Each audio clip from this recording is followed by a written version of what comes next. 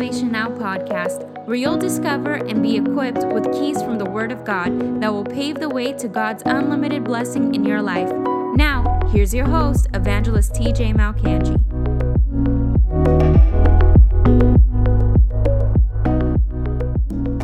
Signs of a religious spirit, breaking free from a religious spirit. And what are signs that you have a religious spirit or someone else around you may have a religious spirit? Now, I'm not talking about pure religion, which the Bible talks about in James, that pure, undefiled religion is taking care of orphans and caring for widows. And this type of religion is actually pleasing to God. Because the word religion, understand the word religion isn't necessarily bad. In the English definition, religion just means obeying. Obviously, there's different religions, Islam, Buddhism and all that. But it's simply just to have relationship with and obey a higher power. So the word religion by itself is not necessarily bad, but I'm talking about having a religious mindset. Now, we're not talking about, like I said, pure, undefiled religion, which honors God, which is showing love to those around you and obeying the highest laws, the royal law, which is to love your God, the Lord your God, with all your heart, with all your soul, with all your body, and to love your neighbor as yourself. That's pure and undefiled religion. The religion I'm talking about today is the legalistic mindset, is the mindset that is opposing or in opposition to revival, the mindset that is married to methods and not principles, the mindset that the Bible describes in 2 Timothy chapter 3 and verse 5, that they hold to a form of godliness. It's all formality, it's all ritual, it's all systems, there's a skeletal system in place, but there's no life to it. It's dead religion. It is all show, like Jesus said, you have an outward appearance to be very religious towards men, but inside you're full of dead man's bones. You're dead internally. You have an external display of religion, but internally nothing has changed. That's the religious spirit I'm talking about today. And I've written down 7 signs of a religious spirit. But before I do that, I want to start off by reading Colossians, the book of Colossians in chapter 2 and beginning with verse 6. Listen to what Paul says. Paul says this, as you therefore have received Christ Jesus the Lord, so now you should walk in him. So very first thing that I'm going to say today is that becoming a Christian is not joining a religion. Becoming a Christian is not joining an organization. It is not becoming a member of a church somewhere, although those things are true. You become a member of a church, you should actively work towards becoming a member of a church. But ultimately, becoming a Christian has nothing to do with having your name on a membership sheet. Becoming a Christian is everything. Jesus said it perfectly in John chapter 3, that unless you are born again of water and of spirit, you'll never enter the kingdom of God. There is something called the born again experience. There's something called redemption, where God takes out the old heart of stone, the heart that was against his will, that was filled with vile and evil passions and desires. And the Bible says in Ephesians 2, we were cut off from God's reasoning. We were alienated in our minds from the goodness of God. The Bible says we were dead in our sins. Well, the Bible says when we're born again, we are washed by water and by spirit, meaning the word of God and the spirit of God come on the scene to regenerate our heart and bring the life of God. Remember, Jesus said in John 3:16, the pinnacle verse of the Bible, or the gospel in one verse, some would say, that God so loved the world that he gave his only begotten son, not so that you can join a 501c3 entity or an organization or nonprofit charity, but so that you might obtain life, that you would not perish, but that you might have everlasting life through Christ Jesus our Lord. Well, that word everlasting life is the Greek word zoe, which literally means, it doesn't mean simply just eternal life in that it's going to last forever, but it literally means the life of God, the eternal life of God, the nature of God. So when we're born again, we're not born again to join some sort of revolution, earthly revolution. We are born again to receive to be recipients of the Zoe, the life of God.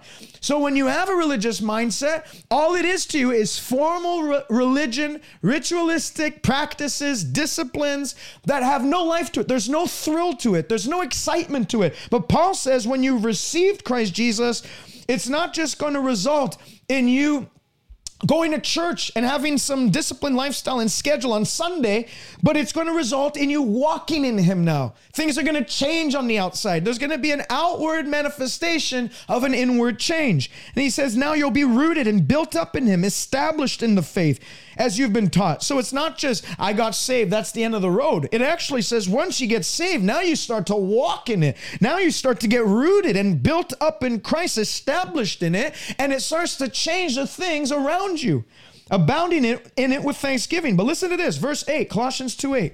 Beware lest anyone cheat you through philosophy or empty deceit, according to the traditions of man, according to the basic principles of this world, and not according to Christ. According to the traditions of men, according to the basic principles of this world, and not according to Christ. So the Bible goes on to say that there is going to be people that are religiously brainwashed. They're going to actively work to cheat you from the fullness of what Jesus Christ purchased for you by shedding his blood at the cross. The Bible says they'll cheat you through philosophy, so worldly thinking, their own opinions, their own thoughts, their philosophy on life, their idea about life. Empty deceit, meaning words that carry no power. Empty. They're words, they're perceived truths that actually have no grounding and rooting in the actual truth, and they're empty as a result. They don't produce anything, and they're according to the traditions of men. Well, we've always done it this way. Well, I've been taught this is how it's supposed to be, or this is how our church has always done it. Well, you go back to 300 AD, and this is how they thought and all that. I don't understand what I'm saying. I've read Josephus, who is a Jewish historian and stuff. I've read Flavius. I've read, what's his name? Polycarp stuff. I've read these early church guys, and they're good to read. But they do not hold a higher precedent or a higher weight or a higher authority than the scriptures. I've read Charles Spurgeon. I've read, and I can name a bunch of guys that I've read, John Wesley and all these guys. I've read them, and they have a lot of great things to add. But ultimately, I do like the Bereans did in Acts chapter 17, and I take what they have and I line it up and compare it with Scripture, and Scripture always has the final say. So the Bible says people are going to be cheated out because they're going to go with tradition rather than proper theology. They're going to go with the principles of this world, what seems good. Understand this, religious people oftentimes look like they're the most spiritual people on earth or in a church, when in reality, they're the most carnal people. I remember a man of God who said he went to a church once and they acted like the most spiritual people. I mean, the pastor even said to him before he got up to take the mic, and he said, Brother Hagin, you're about to preach in what will be the most spiritual church that you've preached in up until this point in your ministry. I can guarantee you, my people are spiritual people. Well, when he took the platform, by the discerning of spirits, he felt that all these people were just acting in the flesh. Everything they were doing was just to be seen outwardly by men. And he got up and shocked the crowd, because his first words in his spirit, that came out of his spirit, which he didn't want to do it, it just came out.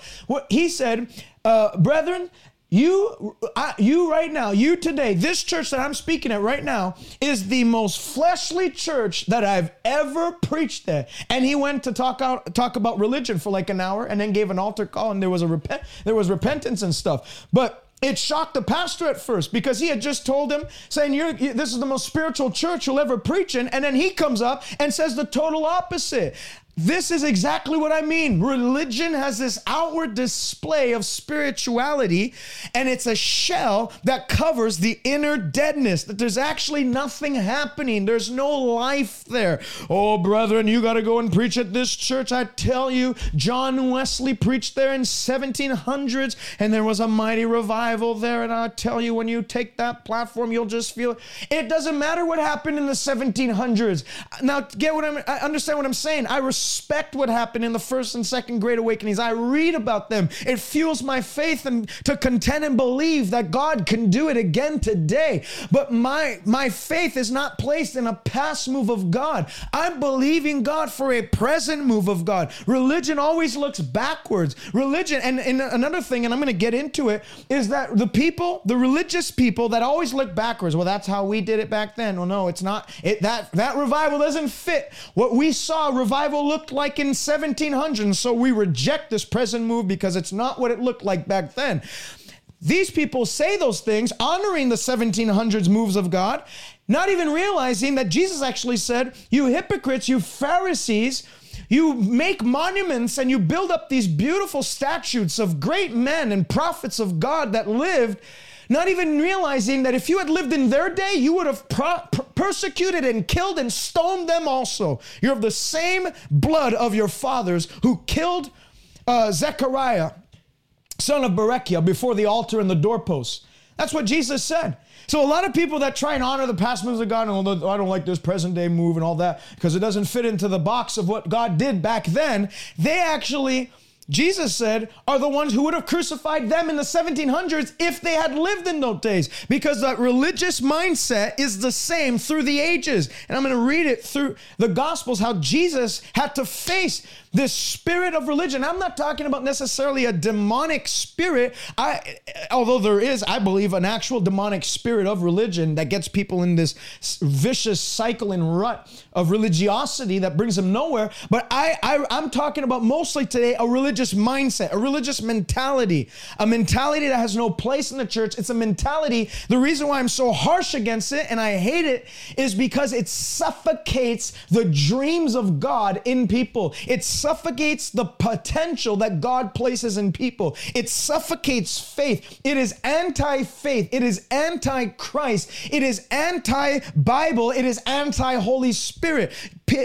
Stephen said in Acts chapter 7, verse 51, when he was preaching the gospel to the religious people, that they blocked their ears and they charged at him in unison, hating the words that he was saying. And he said, you stiff-necked people who always resist the Holy Spirit. So this religious mindset, it resists the Holy Spirit. It resists what God desires to do afresh and anew on the earth. That's why there is a hatred, there's an irritation, there is a righteous indignation in my spirit against this type of mindset. I don't hate the people that carry it. I hate the mindset. I don't hate anybody. I love everybody.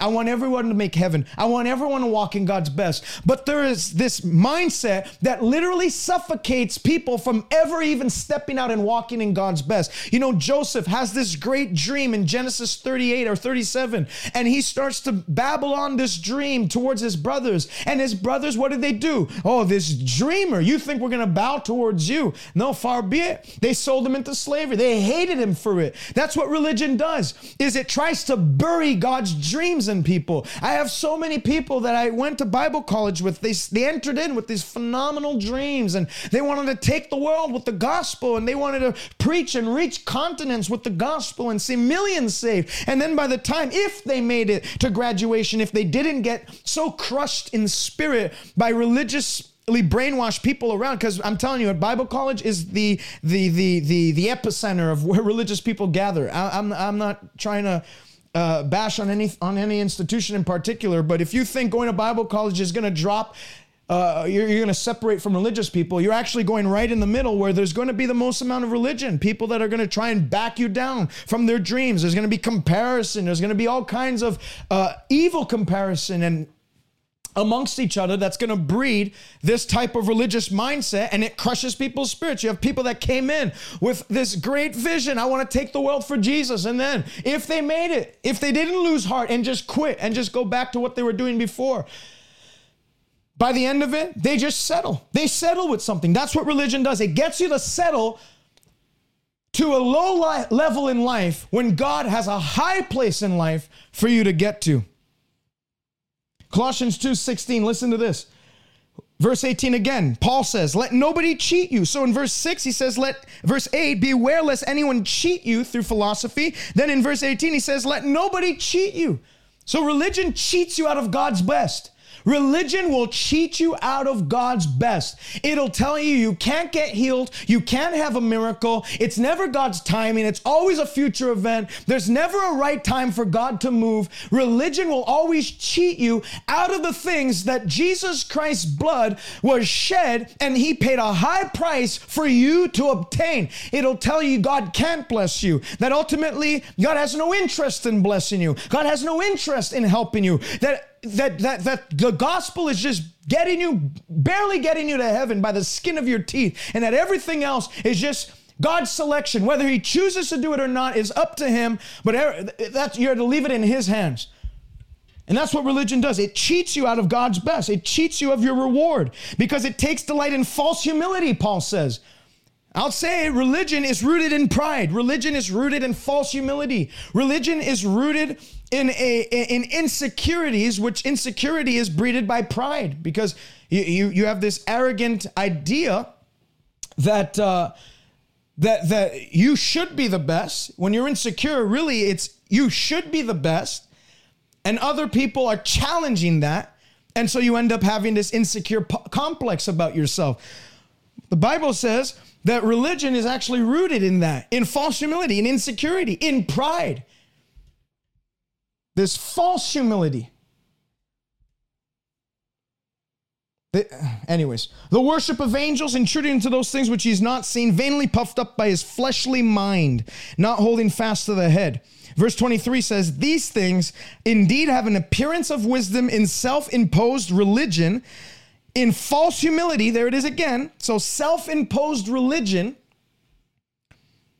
I heard David Diego Hernandez say it this way. He said, religious people and people that are legalists oftentimes try and push what is hardest rather than what is holy.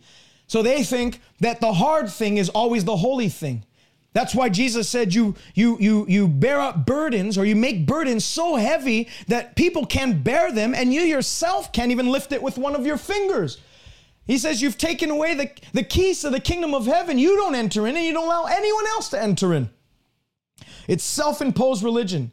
It's like penance, what they used to do. They'd whip their backs and impose all these hard things and these seemingly pious things that afflicted them and made them suffer, because it's all about suffering is the highest form of piety and stuff. And that's what Paul is saying. It's self-imposed. It's God's way is actually much easier than what these people are trying to make it to be.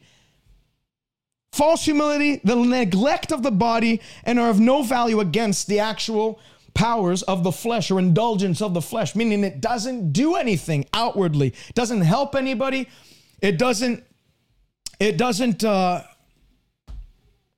help. So let's go through 7 signs of a religious spirit. 7 signs that you have a religious spirit, or someone you know may have a religious spirit, and it might be time to separate. Number 1, religious minds are married to methods rather than principles. Religious people are married to methods rather than principles. Oftentimes, religious people are puffed up people, high-minded people, that their way is the only way, and anybody else's way, unless it fits into their mold, is to be discarded. Oftentimes, religiously minded people believe that they know everything about everything, and that everybody else is wrong, everybody else needs correction, everybody else needs to fit into their mold. That their methods are not godly because they're not our methods.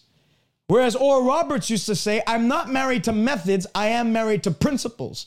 Jesus said it this way, wisdom is justified by her children. I'm more concerned by the product of your wisdom than the actual methods you're employing. What is your wisdom? What are your methods producing? That's what I'm concerned with. Jesus had many methods in healing the sick.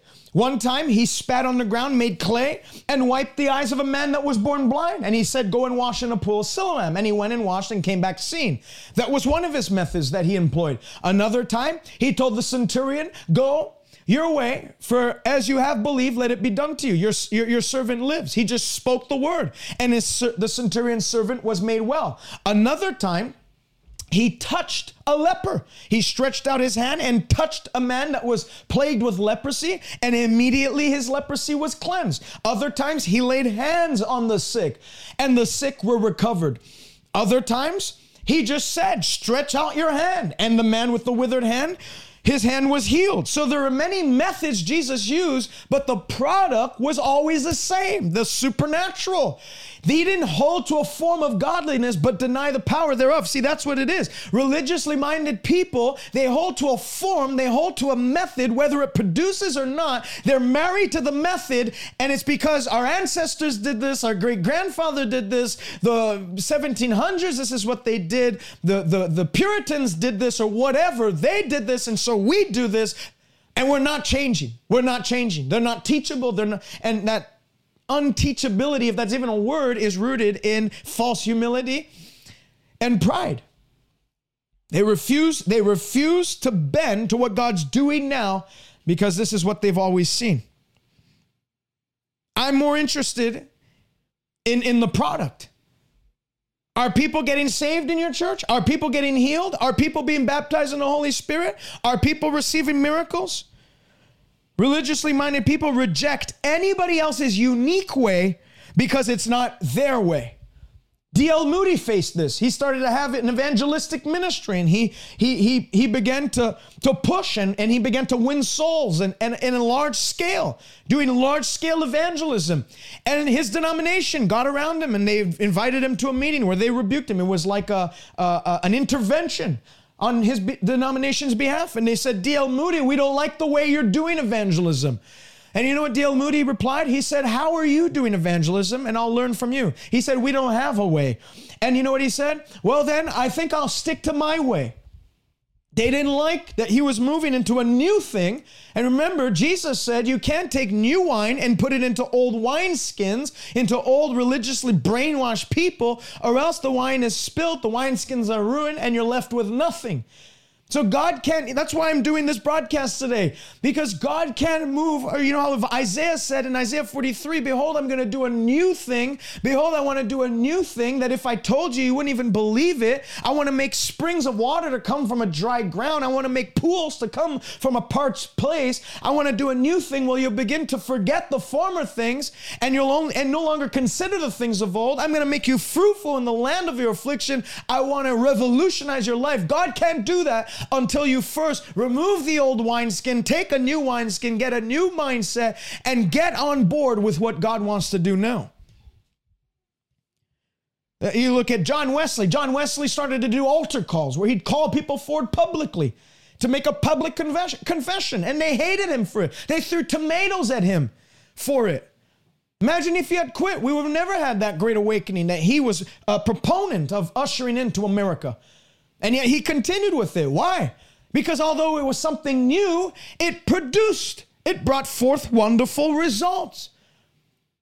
You look at the book of Acts and the apostles moving onward, continuing, carrying the baton of what Jesus carried, and he relayed it off to them, and they continued on. And they began, Peter had his shadow healing people. Paul had handkerchiefs and aprons healing people. Peter and John lift up a man that was lame at the gate called Beautiful, who was lame from his mother's womb, who had never walked and was literally being abused by religion. Realize this. They were taking him and putting him at the gate of the gate called Beautiful, the temple, to receive alms from the people. That religion uses people to make more money. Religion uses people. They abuse people for have self-benefit. And take advantage of people. That's what religion did to that poor man. For 38 years, the Bible says, or 40 years. He was lame, and they'd lay him at the gate called Beautiful to receive alms from the people. Peter and John come, lift him up and said, hey, it's not money you need, it's a move of God. And he began to walk. And what was the reaction from the religious crowd? Put them in the prison. Get them punished. No longer teach or preach in this name. What do you mean no longer teach? We can't stop but preach and teach the things that we've seen and heard. And we're going to obey God rather than you. Because of what we're seeing. And they didn't tolerate it. No longer teach. You filled the whole of Jerusalem with this doctrine. Stop doing it. They couldn't move on with what God wanted to do next. Mark 5, Jesus goes and he casts out a demon out of the Gadarene demoniac who had 2,000 plus demons in him. And with one word, Jesus delivers him. What was the reaction of the crowd? The people of the country of the Gadarenes came to meet him at the seashore. And the Bible says when they saw, listen to this. It's very interesting detail of Mark 5. When they saw by what means the man had been delivered, they begged Jesus to depart from their region. So they didn't have a problem that he was delivered. When they saw the means by which he was delivered, they didn't like Jesus's methods, and so they did not like Jesus himself, and they begged him to depart from their region. Understand this. Jesus was unconventional. If Jesus had come on the earth today to do his 3.5 years of ministry, he would have been begged to leave many churches. He would have been shadow banned by Instagram and Twitter and Facebook. He would have been banned and blacklisted by many major denominations today. He would have been outcast. He would have been a subject of CNN, a media exhibition. They would have had Jesus Christ exposed on YouTube. He would have been the subject of scrutiny beyond imagination because of the ways that he did things. He broke beyond the religious mold. They said, you can't, our method is not to heal on the Sabbath. What did Jesus do? He purposely went forward to heal on the Sabbath, just to irritate them. Just to irritate them. He could have done it on Friday or Thursday or whatever. He waited on purpose for the Sabbath to get around people that needed his help and did it then. Number one, religious-minded people are married to methods and not to principles and not to the products of methods. Number two, religiously minded people have a hatred for the message of miracles and healing. Luke 13, listen to this. Luke chapter 13 and beginning with verse 10. If you're just tuning in now, you do me a great help if you help by sharing this broadcast. Luke 13 and verse 10. Now Jesus was teaching in one of the synagogues on the Sabbath. And behold, there was a woman who had a spirit of infirmity 18 years. I want you to understand something. This lady is in a synagogue for 18 years. They didn't do squat about it. Goes back to what I said before. Religious people have no compassion for people. They have no desire to help people. There's no agenda there's no agenda of theirs that has anything directed towards actually helping people. It's all about self-aggrandizement. It's all about self-edification. It's all about it's all about self. There's no agenda to help people. There's no compassion for others. There's no looking out for the interests of others in these types of people. That's why there's such a push against the message of miracles. That's why when you have a minister that rises up and starts having miracles, immediately they have an expose on how they're demonically inspired, they're a spawn of Satan, they're in error, they're false teachers, false prophets. You know, like how nowadays the left, whenever they do not agree with someone that's on the right or someone has a conservative mindset, they immediately resort to calling them Nazis. Oh, they're Nazis. They're Nazis. That's what the news. I mean, in Canada, that's what they're calling the Freedom Convoy guys. They're Nazis. Just because they're not Nazis. They don't agree with their way of thinking. They call them Nazis. Well, in the same vein, religious people, when they have others doing things that they wish they could do, but they haven't paid the high price for the miracle working power of God to work through them, instead, they see others working miracles and they just say they're false teachers. They're false teachers. They're false prophets. The Bible says in the last days, many false prophets will arise and do many signs and wonders to deceive, if possible, even the elect. Not even realizing that Jesus was not talking about working miracles in the name of Christ. He's talking about this new age spiritualism stuff and all this demonic spiritualism that's arising, all these new religions that are arising in America and abroad. You know, India has like 500 million different gods or whatever for Hinduism, you know, all of that are showing demonic signs and demonic powers to deceive people. That's what he was talking about, not people going out preaching in the name of Jesus. Matter of fact, John, the apostle, once saw a man casting out a demon out of someone else, and he came to Jesus and said, hey, we saw someone casting out a demon in your name, and we forbade him because he didn't follow us. He didn't do it the way we thought it could be done. Jesus turned to him and said, hey, don't forbid them. Nobody who does a miracle in my name will soon speak evil of me. Now, I'm not saying that everybody that does miracles in the name of Jesus has perfect sound doctrinal theology, because Jesus did say in Matthew 7, there will be many who will come to me and say, Lord, we cast out demons in your name. We performed miracles in your name. We did all these things in your name. And Jesus will say, depart from me. I never knew you, you doers of lawlessness. Jesus was addressing the fact that there will be people who do miracles in the name of Jesus, who cast out demons in the name of Jesus, but it's all for outward show, and it's all because they wanted a name, they wanted fame, they wanted to be seen as the man of God of the hour. They wanted to be exalted in their day. They wanted to be seen. They weren't doing it to the glory of Christ. They were doing it to the glory of man. They didn't do it because they loved people and wanted to help people. They did it because they loved themselves and wanted a nicer car. Because I'll tell you something, you start operating miracles, you start operating signs and wonders, and people will throw money at you. That is true. That will happen. They did it to Elisha. They did it to Elijah. They did it to Jesus. He had his own treasurer. People will throw money at you. And so people that do it for money, Jesus said there's going to come a day where you're going to be held accountable for those things. We're not doing it for money. You know, Simon the sorcerer said, give me this power so that on whomever I lay my hands, they could receive the Holy Spirit. But Simon Peter turned to him and said, you're doing this because you want to make money off it. May your money and silver and gold perish with you. You thought that the gift of God could be an investment to increase your own riches and self and fame and greatness in the land. It's not for that. It's for the people. It's by God. We are vessels and stewards of the power of God to minister to the people. So there is that side of it, but I'm talking about the other side where it's people who perhaps they have a hatred of miracles because things didn't always turn out their way. They believed once when they first got saved for something, it didn't happen. Their cat died, their lamb died, whatever it is.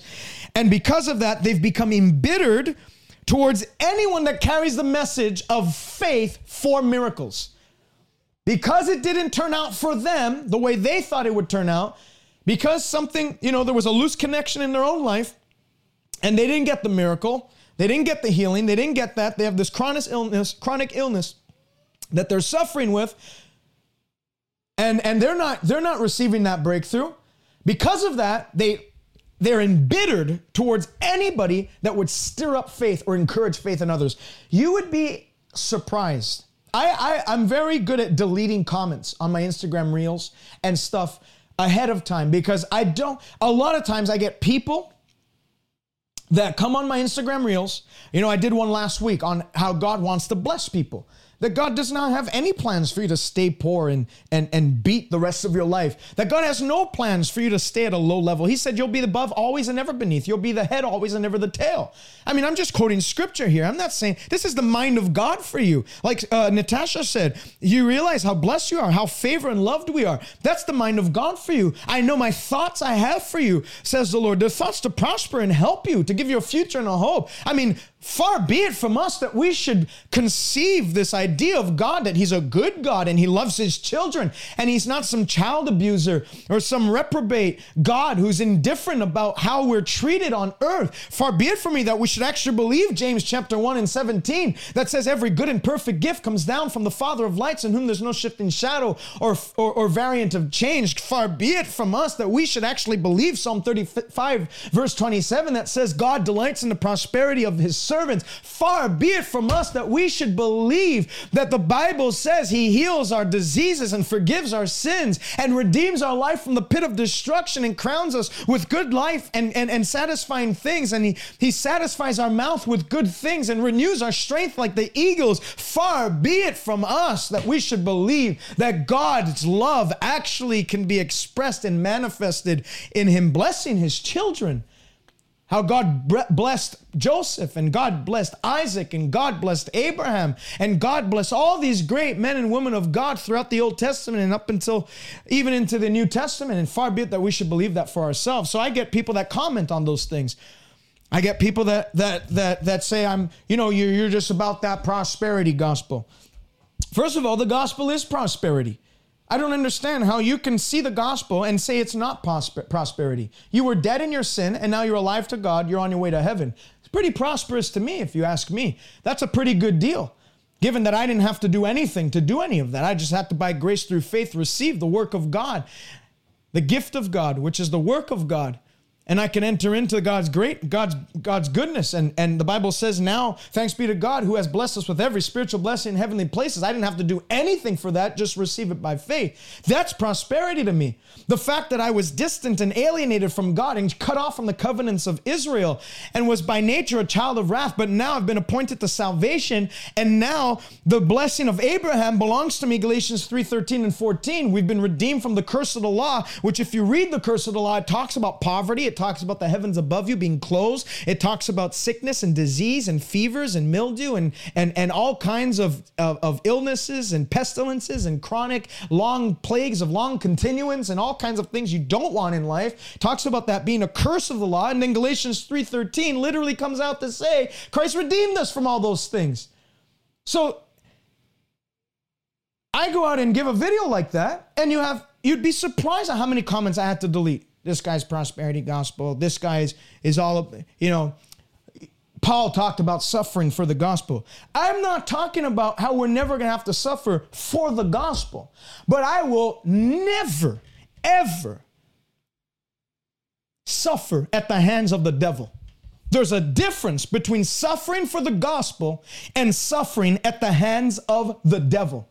I am ready and willing to give my life for the cause of Jesus Christ. The Bible says in Revelation 12:11 that we overcame Satan by the blood of the Lamb, by the word of our testimony, and because we did not love our lives even unto death.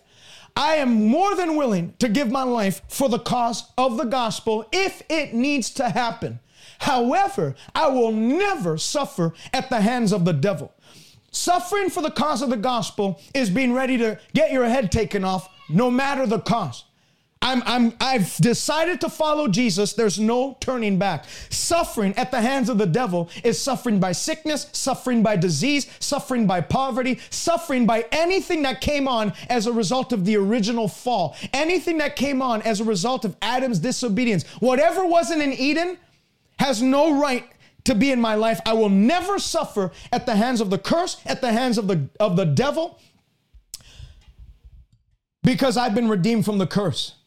There's a huge difference between the two, and you have to separate the two. You have to accurately divide. You have to accurately divide the word of truth, Paul says. So hatred for the message of miracles. Let me continue with what I was reading in Luke 13. And behold, there was a woman there who had a spirit of infirmity, 18 years, was bent over, and could no way rise herself up. But when Jesus saw her, he called her to himself and said, isn't it a shame?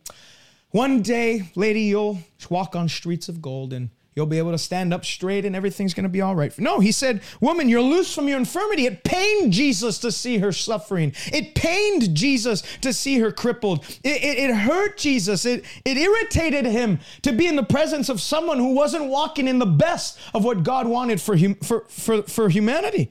And he laid his hands on her, and immediately she was made straight and glorified God.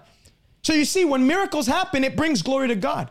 But look at the reaction of the religious crowd. But the ruler of the synagogue, instead of joining the people and glorifying God, wow, this lady, I've known her for 18 years. This ain't fake. This is real. I've seen her have crutches.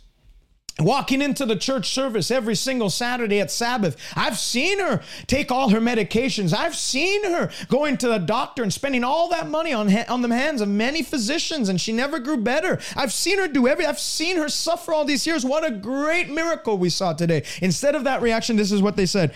The ruler of the synagogue answered with indignation. He was ticked off at what happened. He was angry at the miracle. He was angry at the healing. He was irritated that somebody else contacted God that day and not himself, because Jesus had healed on the Sabbath. It's never the right time for religious people to be, it's never the right time to be healed for religious people. Religious people are always looking to a future thing. When God, it's not God's time. We got to be in God's timing. You know when God's timing was? 2,000 years ago at the cross, when Christ took stripes on his back so that you can have healing. He purchased healing power for us so that we can receive our physical healing and walk in divine health all the days of our life. So we're not looking forward to something. We're looking back to what Christ did. But religiously minded people are always saying, in God's timing.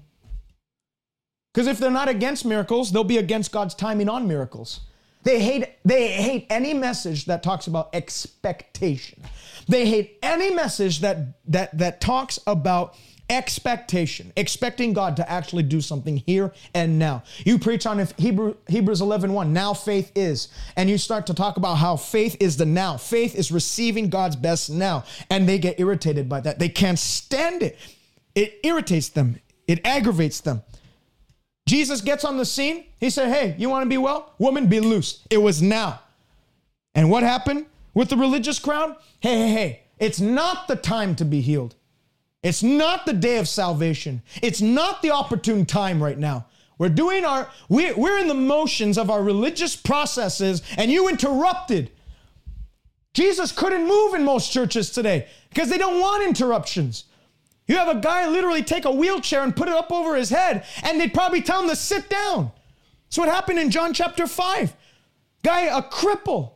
For 38 years, Jesus saw him lying there in a long time in that condition and said, hey, do you want to be made well? Sir, I have no man. See, religion beat him down, always looking to men, always looking to people, always looking to everything else. Jesus said, hey, you don't have to look to anything else. Look to me. Get up and walk. He picked up his pallet and walked. When he started to walk, some Sadducees and Pharisees saw him and he said, who told you can hold that pallet in your hand today? Who said you can hold that mat in your hand? Put it back. You can't do any work. You shouldn't lift a finger on the Sabbath. They knew who that guy was. Instead of being happy, the fact that he was walking, they said, what are you doing holding that mat? Get back on the floor and sit back down on it. It's not the right time. Religion is always beating faith out of people's hearts to receive the miraculous from God's hand. There are 6 days on which men ought to work. Come back on those days and be healed then. You weren't healing on the other 6 days anyways, you hypocrites. As if they had healing clinics every single day. And Jesus was just doing it on the Sabbath because, that was his day off where he could actually go to the synagogue. No, they weren't healing all the other 6 days anyways.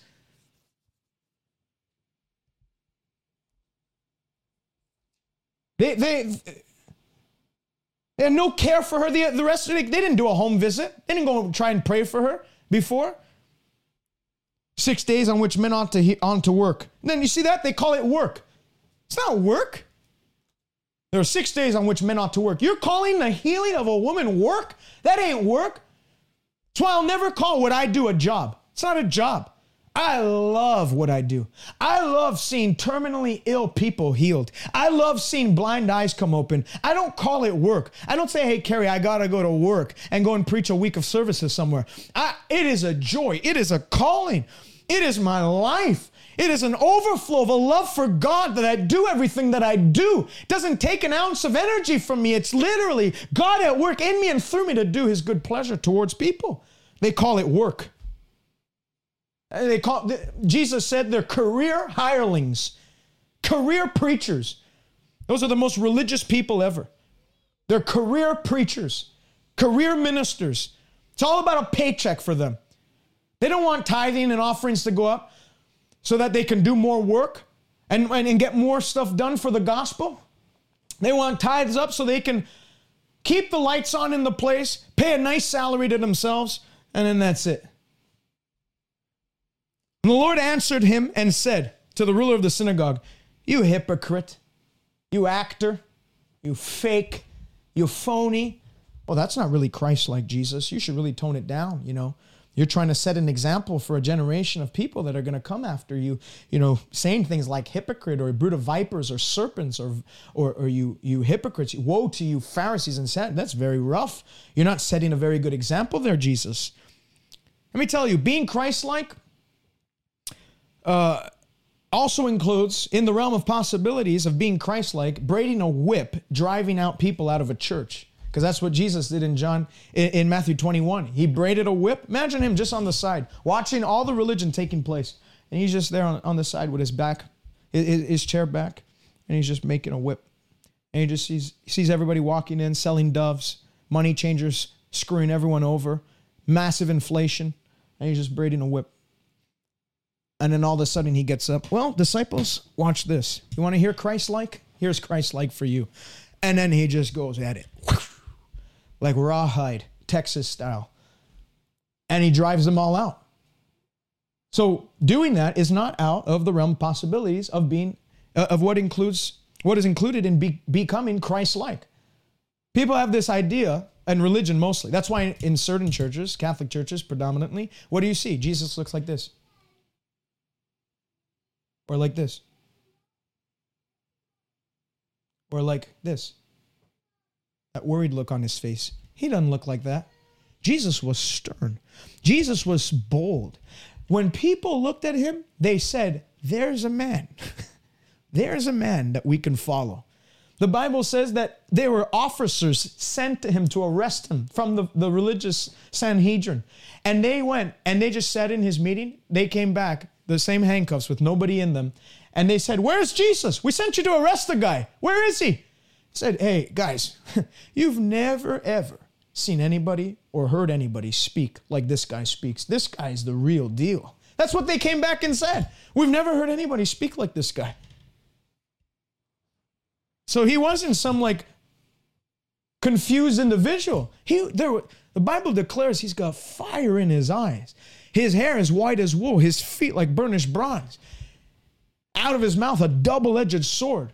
That's not saying there's an actual double-edged sword coming out of his mouth. That's saying the word of God was sharp when he spoke it. They marveled at the gracious words that proceeded out of his mouth. Don't have that little baby swinging on a manger type of Jesus, that little 12-year-old kid that he's got like a nice little flower type of crown around his head, and there's birds chirping around him, and there's a dove just resting upon his shoulder. That's not my image of Jesus Christ. The Bible describes him as a fierce lion of the tribe of Judah. There's hypocrite. Does not each one of you on the Sabbath loose his ox or his donkey? So he's saying you guys pay more attention and give more care to your animals than you do to people. And that's what happens with the people, like to this day, that religious mindset, people that are against the message of miracles. People, you'd be surprised. I post something on Instagram or TikTok, and 99% of comments are very good. But you always have that 1% of religious people that come up and they say things like, it's not about healing. Gospel's not about healing.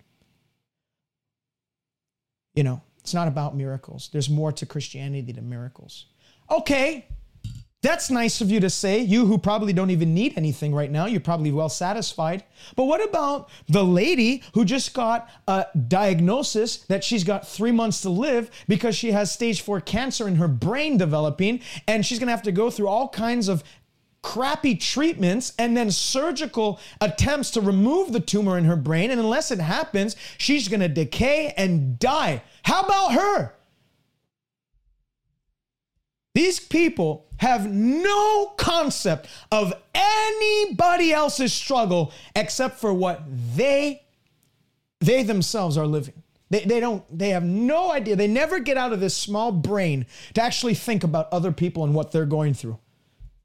That's why it irritates me. You see comments like that, and that's why I delete them right away, because I don't need someone coming on my Instagram account and going through my reels and then getting a pump of faith where they're now not going to give up and not going to quit. They're going to believe to the end. Smith Wigglesworth used to say, I'd rather die believing in God than doubt him to the end. I'd rather die believing in God than doubt him to the end. I don't need someone coming on the broadcast, on the Instagram reel, and then reading some dumb comment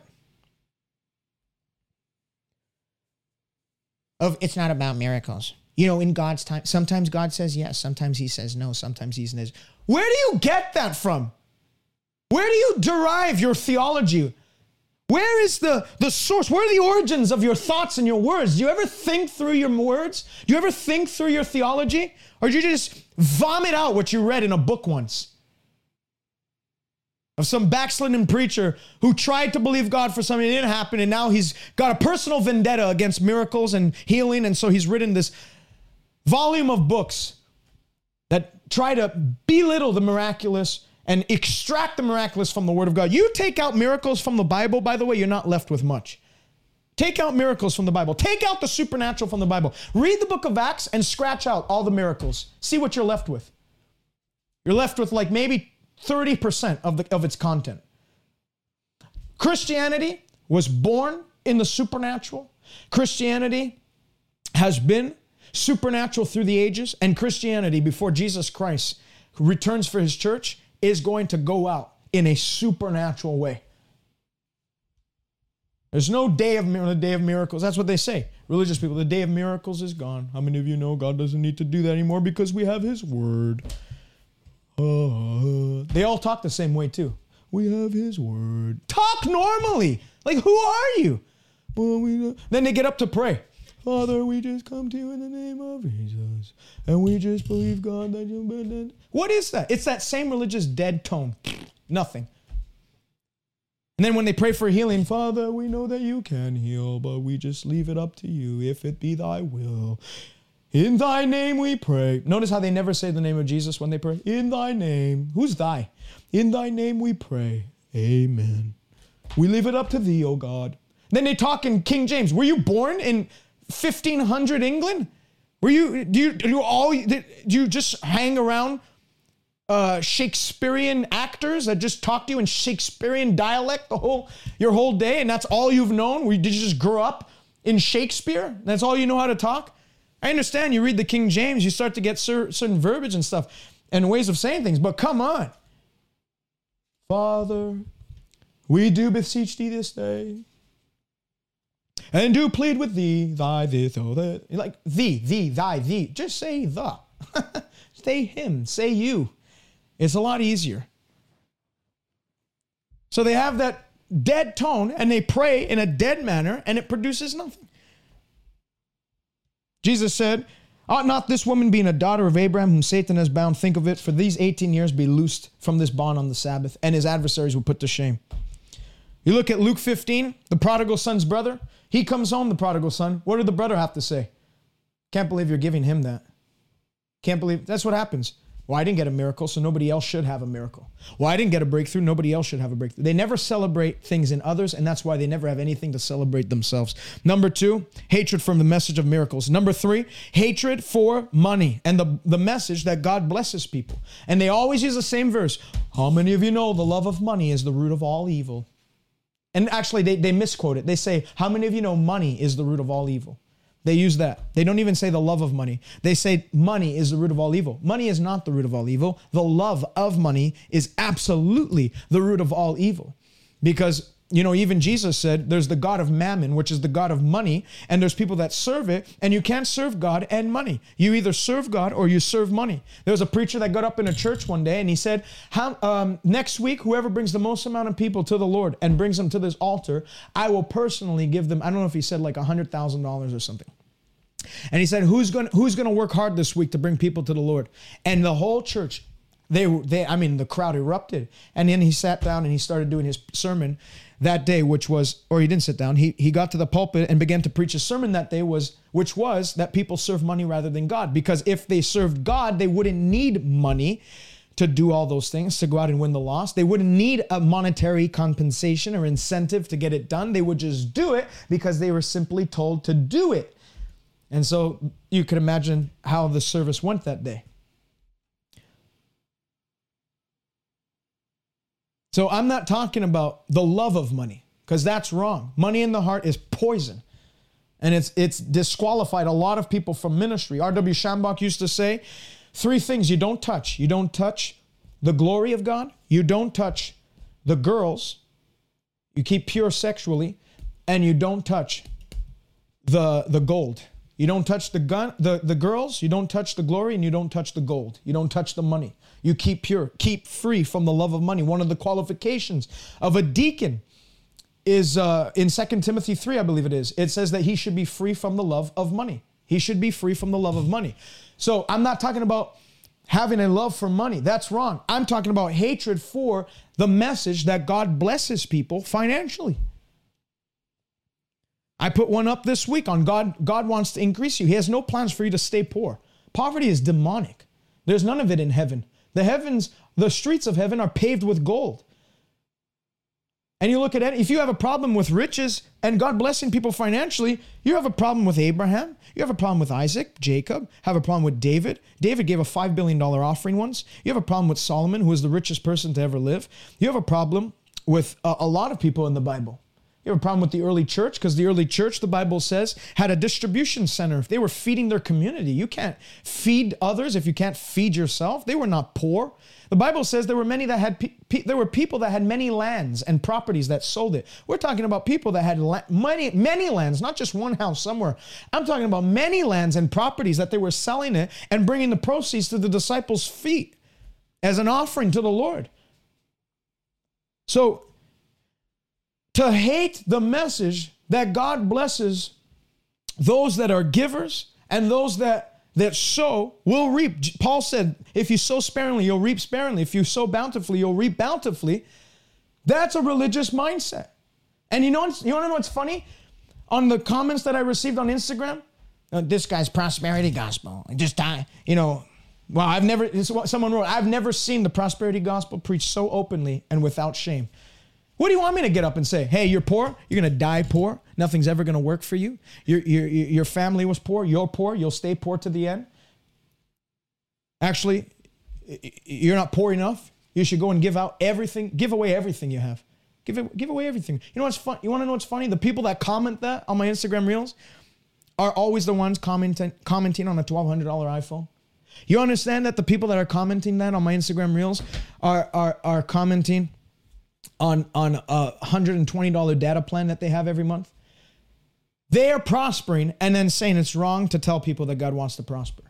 And I've noticed something. Everybody that has a problem with God's message of prosperity always is taking a bite out of someone else's prosperity. You have ministers that attack other ministers that preach on prosperity. And meanwhile, those same ministers are going around to their congregation members, lobbying around the rich ones, saying, hey, church is in need. We have a great need this week. And the hot water tank, it actually broke down. So we're going to need like $1,200 to fix that or get a new one or whatever. And so if you could just write up that check. So you're trying to choose my words carefully. A lot of words I want to say. You're attacking someone else for preaching what the Word of God says, that God is able to make all grace abound towards you so that you may have a sufficiency in all things that you need and an abundance. The Bible says an abundance for every good work that God's called you to do. You're attacking someone who's preaching doctrine, and then at the same time you're being a leech with somebody else. And lobbying around other people, begging. God's called you to be a royal priesthood who sees God as our only source. Attacking people like that and then going around with your hands out like a beggar. Getting around a bank. We're going to need another loan. I know we still haven't paid out the other loan, but we need another loan because our church bathroom needs to be renovated. It's like it's pretty much too far gone now, and we need to renovate it. And why don't you just try the Bible way? Start to believe that God will prosper you, that God will increase you financially, so that you don't have to lobby around people at your church. And then make sure that in your sermons, you're not saying anything that the rich guy in the front row is going to get offended by, lest he should leave and take his tithe with him. And now his tithe goes and we can't support the work that we're doing anymore. So I'm just going to tailor make my messages so that I'm pretty much just directing to his itching ears. It's exactly how they run it. It's exactly how they run it. They're living to please men instead of living to please God and acknowledging God in all our ways, seeing him as the author and perfecter of everything that we're doing, seeing him as the origins and the source of finances in our life. They look into men, and the Bible says, cursed is the man who looks to men. So that hatred, if you detect, you hear someone preach on prosperity, that God wants to prosper you and advance you and increase you, that he wants to open up the good heavens over your life, and something gets irritated in you, there's something wrong. Now, if a ministry is only about prosperity and all they do is talk about the money, and they never talk about anything else, there's no soul winning in their ministry. All they do is focus on money. Then I'd beware of that. I would beware of that.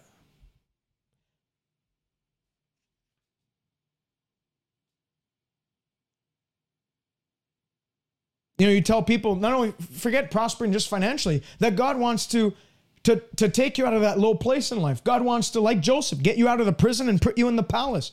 That God has a plan to advance you so that you can be of influence in your generation.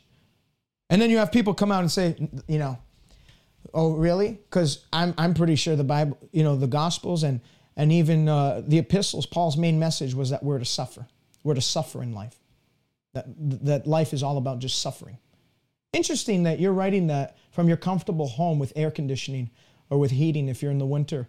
And you're in a first world nation saying that, where you have easy access to Walmart, easy access to everything. What are you suffering with? Oh, we're called to suffer. What are you suffering with?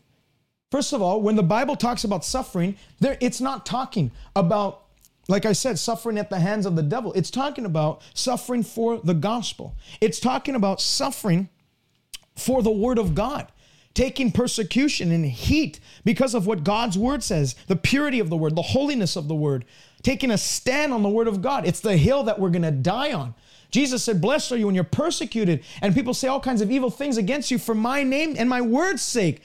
That's what the Bible is talking about when it refers to suffering. Peter's letters, where there's a lot of talk about suffering. He's not talking about suffering with sickness, disease, or suffering as a pauper the rest of your life. He's talking about you guys are under a strict Roman emperor right now who has his scope set on you, but you need to stand firm till the end. And remember, there are brethren around the world that are enduring the same level of heat and persecution from their politicians and their governors in their respective regions. So understand you're not alone in this. And remember, God's going to perfect. He's going to establish you. He'll strengthen you and he'll cause you to endure to the end.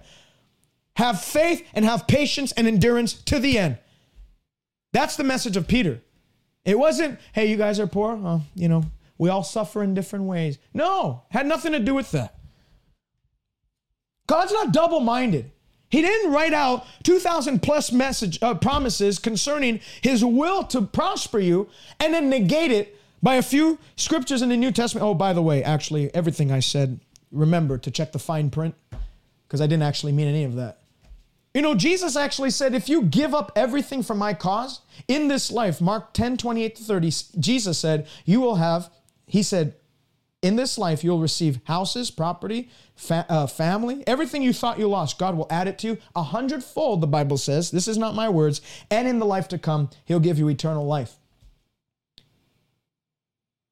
So Jesus acknowledged the fact that you can outgive God. When you give to God, He's going to cause it to come back to you, pressed down, shaken together, flowing over into your lap. But understand, actually, I forgot one part of that verse, which is what I was getting at. He says, in this life, you'll receive 100 those things. And then it says, along with persecutions. Why was Joseph persecuted? Because of God's blessing on his life. His brothers hated him. They threw him in. Potiphar's wife. Why was he persecuted there? She tried to sleep with him, but he maintained his integrity. He wasn't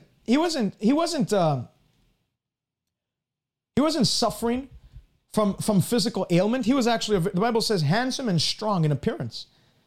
But his persecution came because of his stand on the word of God and his integrity before God.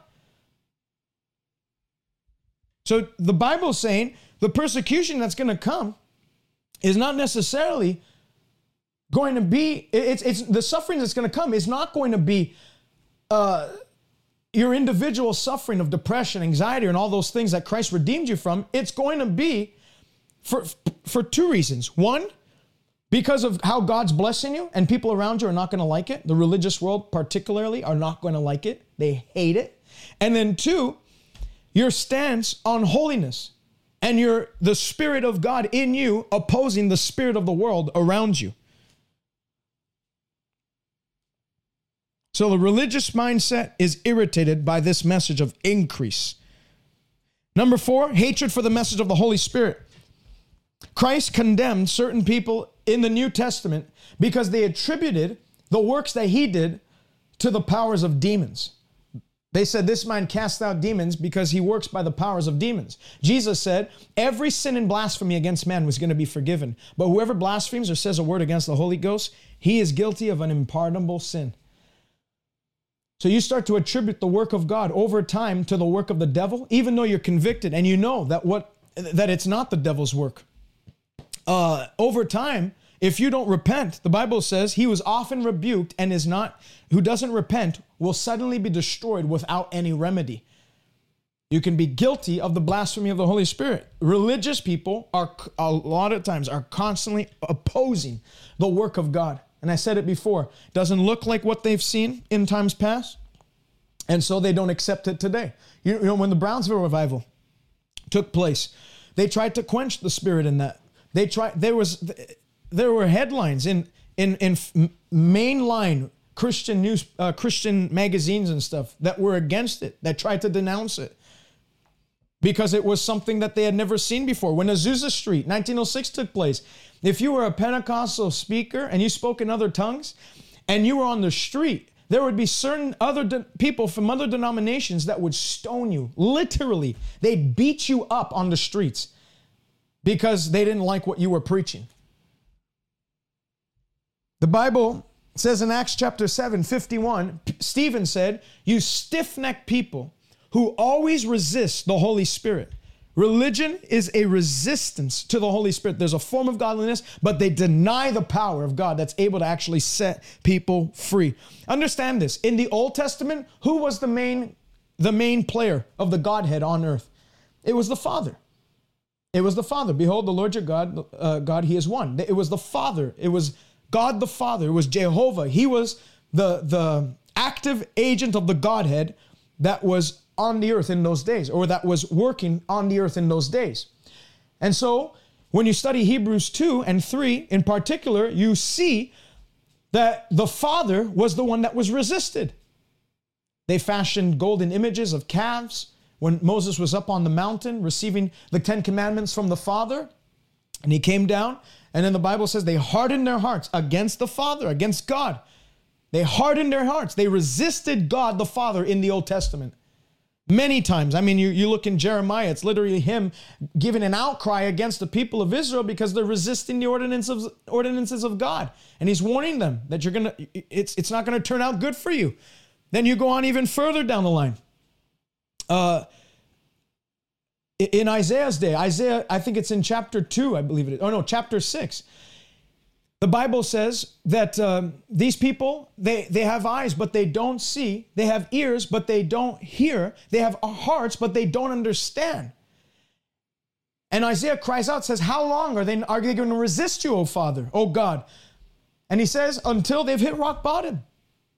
And Hebrews 2 and 3 says, today, if you'll hear his voice, don't harden your hearts as they did in the wilderness. And in the entire Old Testament, read the book of Judges. Judges is literally an up and down cycle of like God raising up a judge, bringing people back to God. And then when that judge died, people went away from God. They resisted him in their heart. Now flip over to the New Testament. Jesus comes on the scene. And now who are the religious people resisting? They're resisting Jesus. They want nothing to do with him. What do they say? We serve God and the Father alone. Who are you? We don't know where you're from.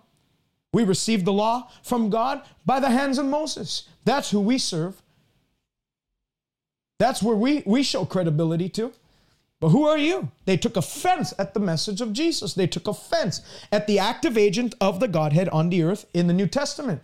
Then you flip over to the book of Acts and onwards. Now the Holy Ghost is sent. He's the active agent of the Godhead on the earth. And what do you see religion resisting from that day, Acts 7 till today, is the work of the Holy Spirit.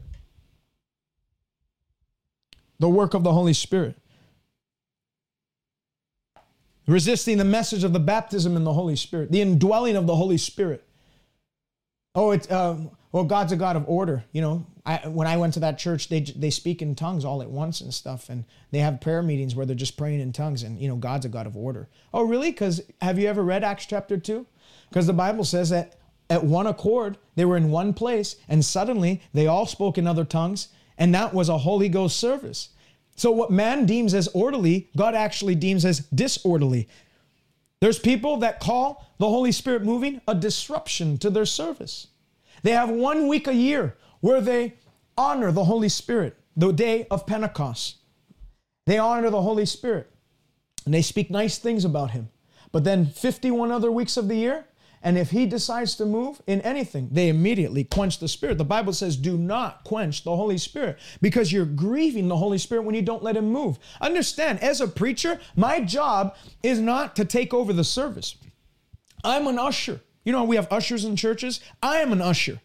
I'm there to speak the word until the Holy Spirit inundates the place and takes full control of the service. And then I just flow with him. I move with him. That's why Jesus said, he said, I don't even actually do anything of my own initiative. Only what the Father does in and through me, that I do. He says, my Father's working until now, and what I see him do, I do. So Jesus cooperated with the Holy Ghost and with the Father, even in his services, in ministering to the people of his day. That's what a minister is to do. You know, the end result of preaching is not to finish the objective of preaching is not to finish your message on time to get people home in time for Sunday football at 1 p.m. The purpose of preaching, it's a means to an end. And the end is to usher in a move of God, to allow the Holy Ghost to move. That's why these hour of power services are hours of no power. There's nothing that gets done. They're a disgrace. Nothing. Nobody. What are you going to do? Is God working on your timeline, or are we working on his timeline? This McDonald's religion, where it's a drive-through service, in and out. They've tailor-made it. You know, the days where people will sit down and actually listen to an hour or an hour and a half sermon are over.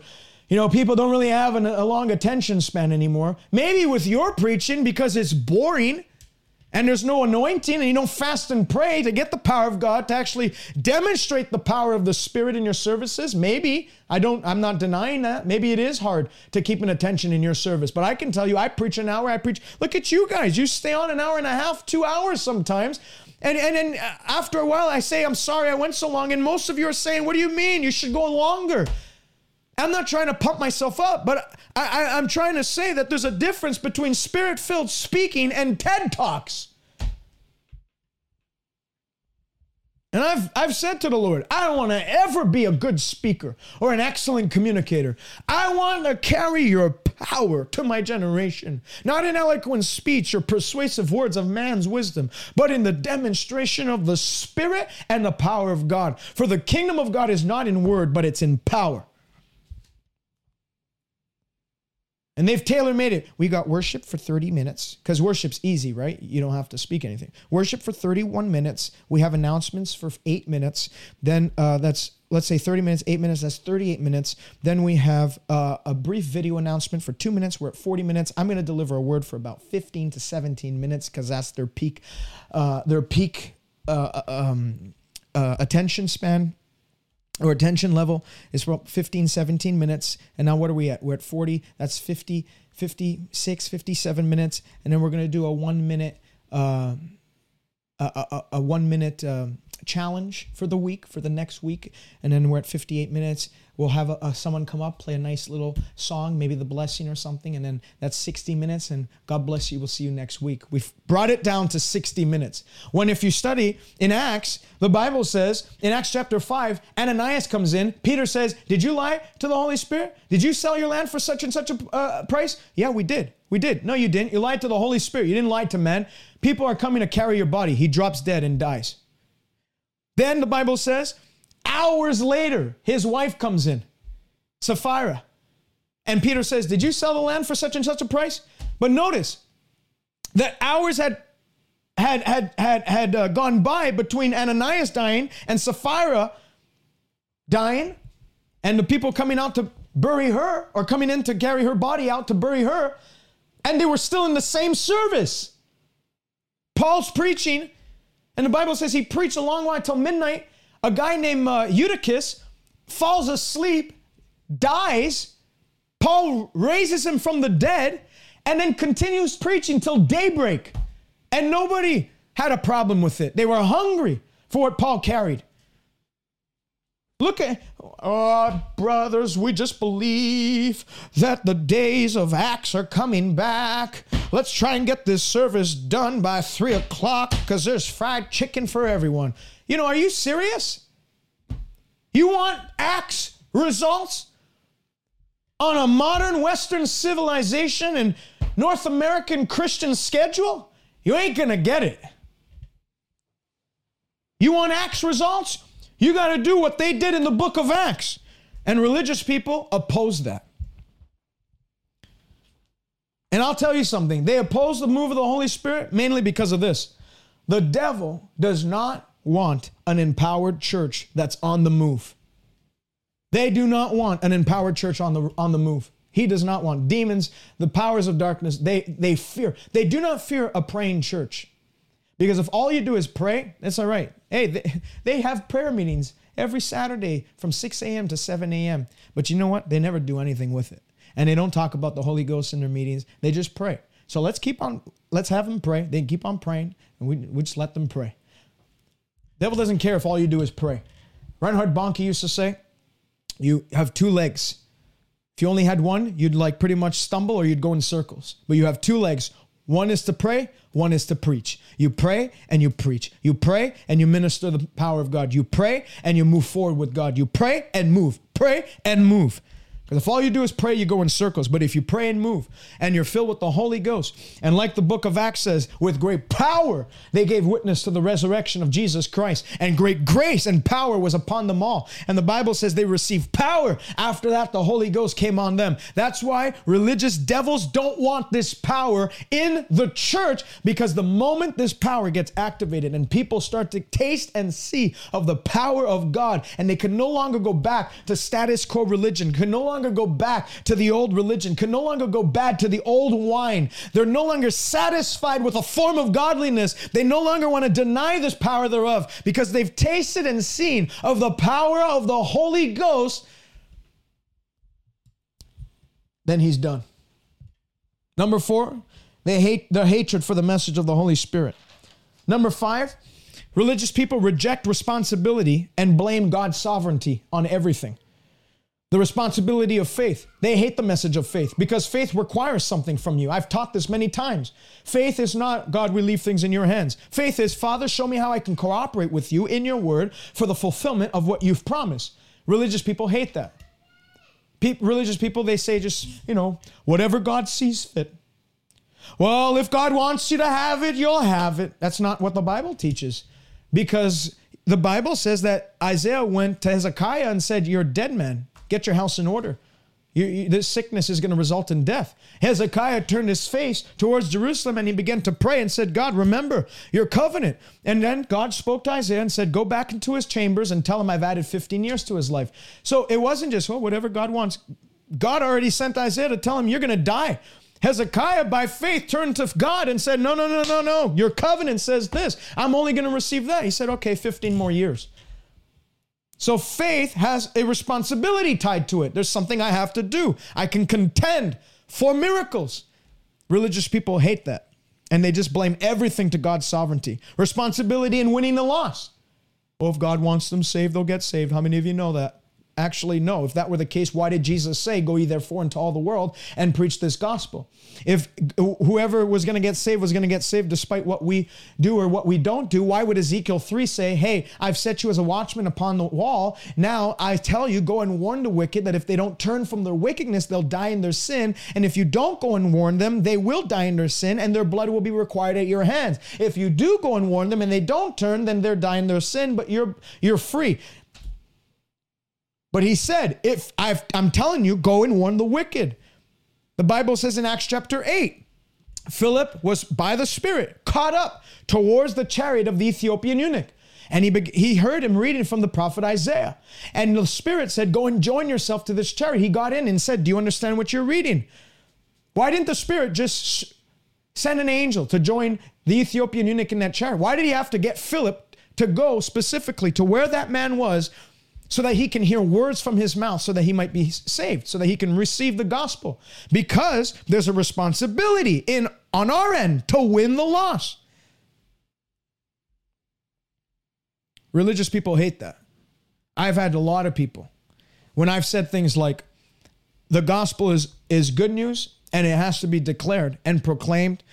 And I've said things like, the gospel is no gospel at all until you speak it. And I've said things like, the gospel only works its power in those who believe, and you can only believe when you hear, and that pretty much unless we preach, people aren't going to get saved. And then you have people that say, no, it's not about preaching. It's just about showing love. It's just about, what? Why are you weird? Yes, we show love, but the greatest way we can show love is by telling them that they're dead in sin and that Christ came to resurrect them from a life of sin and bring them into good standing and right relationship with God. That's the highest form of love. God demonstrated his love towards us. Romans 5:8. How? By sending his only begotten Son. That in this is the love of God. Not that we loved him, but that he loved us, and he manifested that love by sending his only begotten Son. 1 John 3. So the love of God is demonstrated through us when we speak. Religious people don't like that because it requires something on their end. It requires an action. It requires them to speak words. It requires them to get out of their comfort zone. So any teaching that tells you that, it doesn't matter what we do, God will save those whom he has called, and that's it. That he has pre-selected those that will get saved, and those are the ones that are going to get saved, and that's it. Nothing you can do to add to it. Nothing you can do to take away from it. That's a religious teaching, and it's detrimental.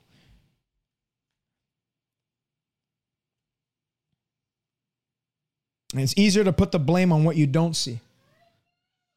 Why are people, when it comes to our physical healing and stuff, religious people say, well, sometimes God says yes, sometimes he says no, sometimes he says maybe. We just got to leave it in his hands. It's easy to put the blame on God. Whereas people of faith says, Lord, see if there's anything in me that I need to change. What am I missing?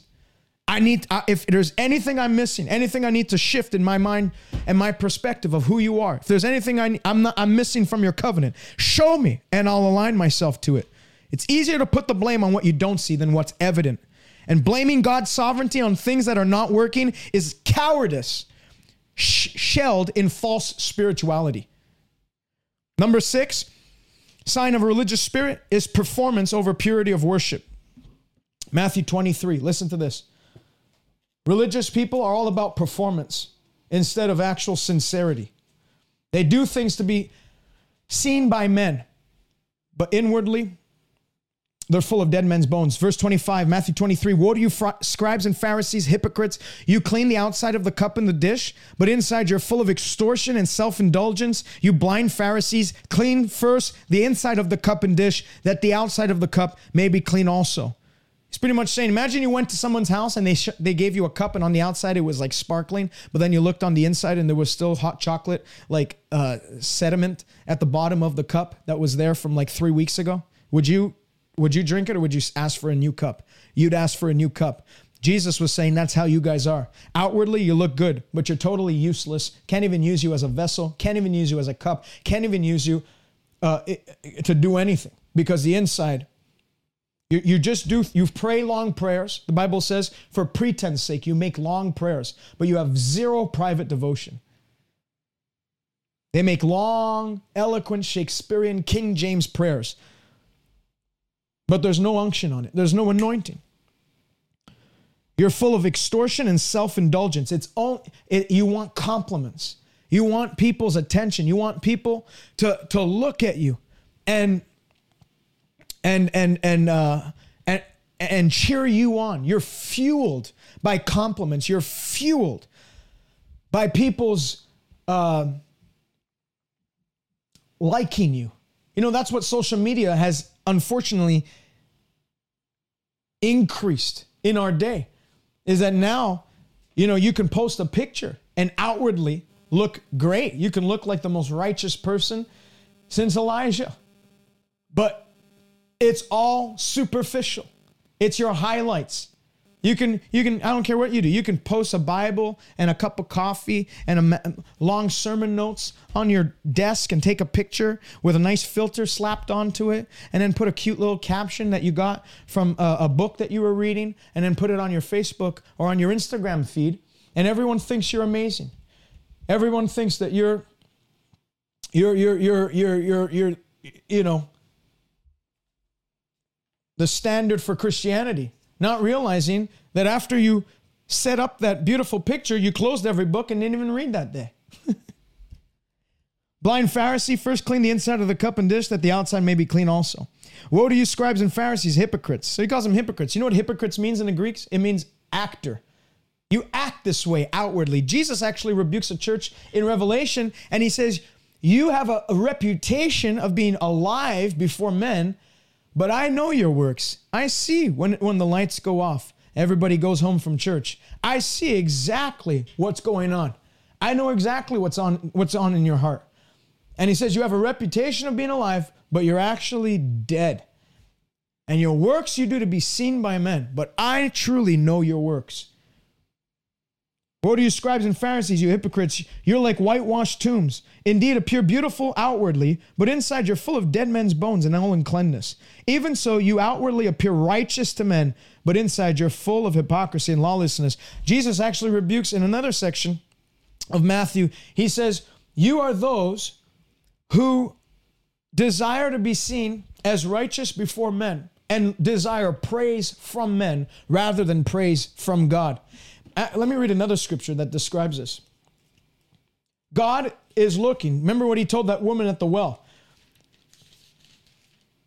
She was saying, what mountain should we worship you on? This one or the one in Jerusalem? Jesus said, behold, the hour is coming and now is. We're neither on this mountain nor the mountain in Jerusalem when people worship me. For the Father is seeking those who worship in spirit and in truth to worship me. So it's not about how many scriptures you can quote in praise, how many scriptures you can quote when you pray. It's not about how eloquent you are when you minister the word and all. It's about, are you worshiping God in spirit and in truth? Are you truly tied to the heart of God? Are you truly in love with God and inclined and focused on his purposes and on his agenda? Luke chapter 18, listen to this. So listen to this. This is a contrast between a religious person and someone who has no interest in religion, just wants to please God. And he spoke this parable to some who trusted in themselves that they were righteous and despised others. So that's another thing. When people are all about performance, they are a work-based individual. They think they can earn their way into God's favor, into pleasing God. They think that by the abundance of performance, the quality of performance that they're exerting from their own life, how many times they fast, how many times they pray, what words they use in prayer. You know, I don't just pray. I use exact chapter and verse quotations when I pray. They think that all of that is getting God to like, wow, hey, angels, get around here. Have you considered my servant here? Have you considered my servant, Tommy? How, when he prays, I don't even have to look up in the Bible to see, are these actually scriptural prayers he's praying? He gives me the exact chapter and verse. I don't even have to go into my concordance to get it out. Man, what a help this guy has been. That's a man who pleases me. He had no care for that. Chapter, verse, nothing. My prayer when I got saved was, Jesus, save me. And that was it. But it came from my spirit.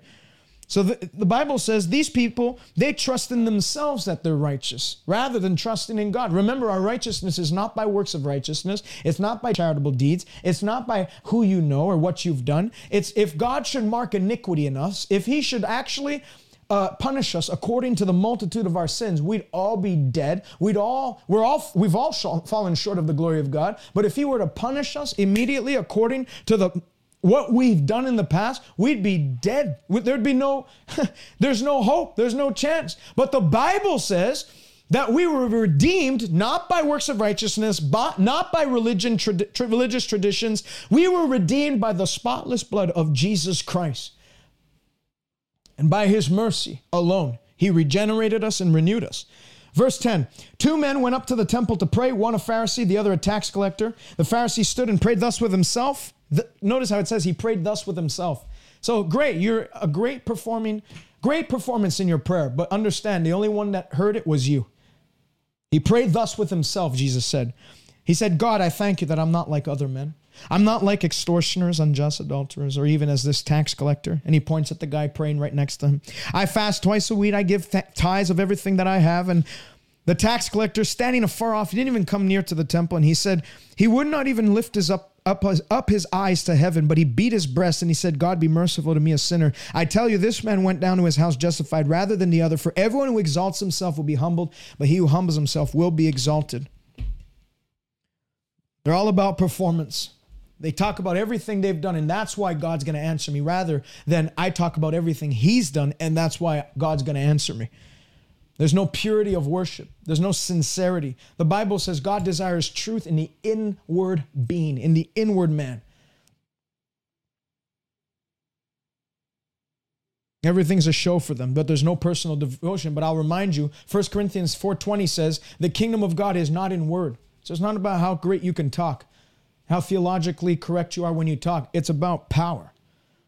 And that power is produced when there's sincerity and truth.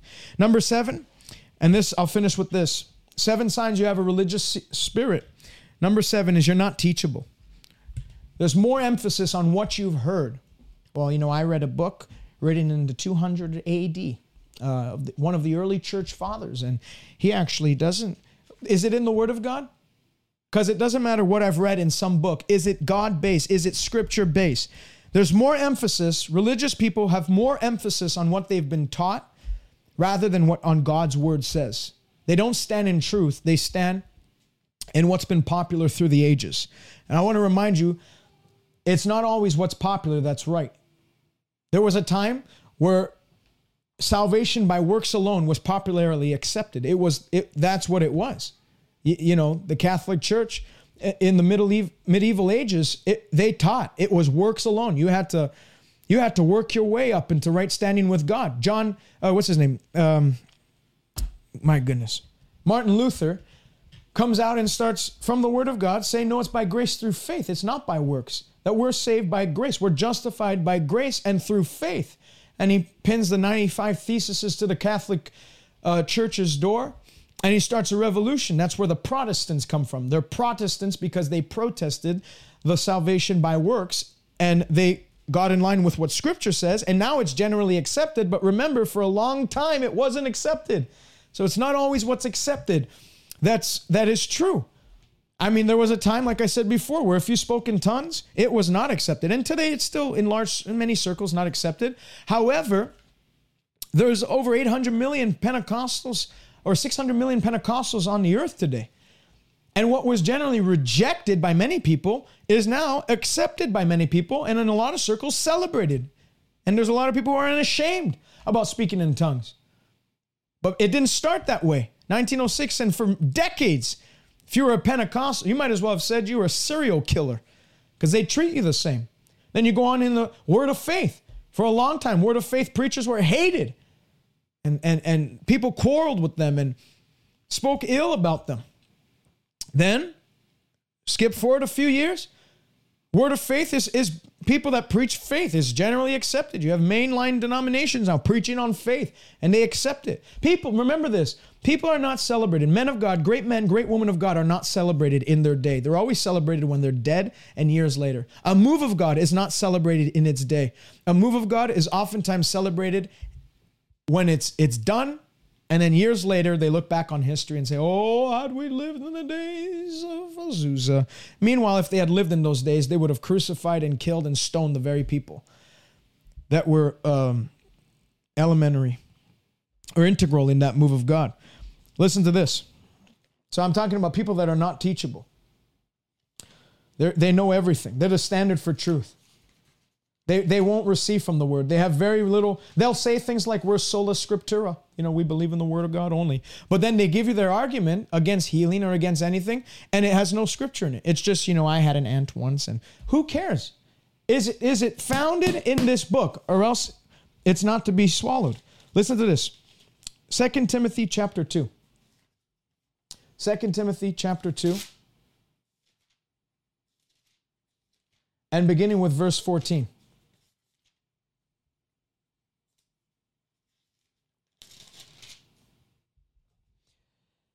Remind them of these things, charging them before the Lord not to strive about words to no profit, to the ruin of hearers. So first thing he says is, and I'm going to get into this in a bit, don't strive with these people. Don't argue with these people. Because it's a word to no profit. They're arguing with you because they have nothing else to do. They play the devil's advocate. And all it does is it brings a ruin to the hearers. Be diligent to present yourself approved to God, a workman who does not need to be ashamed, rightly dividing the word of truth. But shun profane and idle babblings, for they will increase to more ungodliness, and their message will spread like cancer. Hymenaeus and Philetus are of this sort. They have strayed concerning the truth, saying the resurrection is already past, and they've overthrown the faith of some. So these people, oftentimes that are religiously brainwashed, are not teachable. They stray away from the truth. They've adopted to themselves their own opinions. They've maybe read books on the Bible, and they've picked and chosen what they like from every other book, and they've come up with their own dissertation. They strayed from the truth, and their message is now cancer, the Bible says, and it spreads like cancer. So it's violent, it's aggressive. And the Bible says that it actually results in the ruin of people. It results in the ruin of people.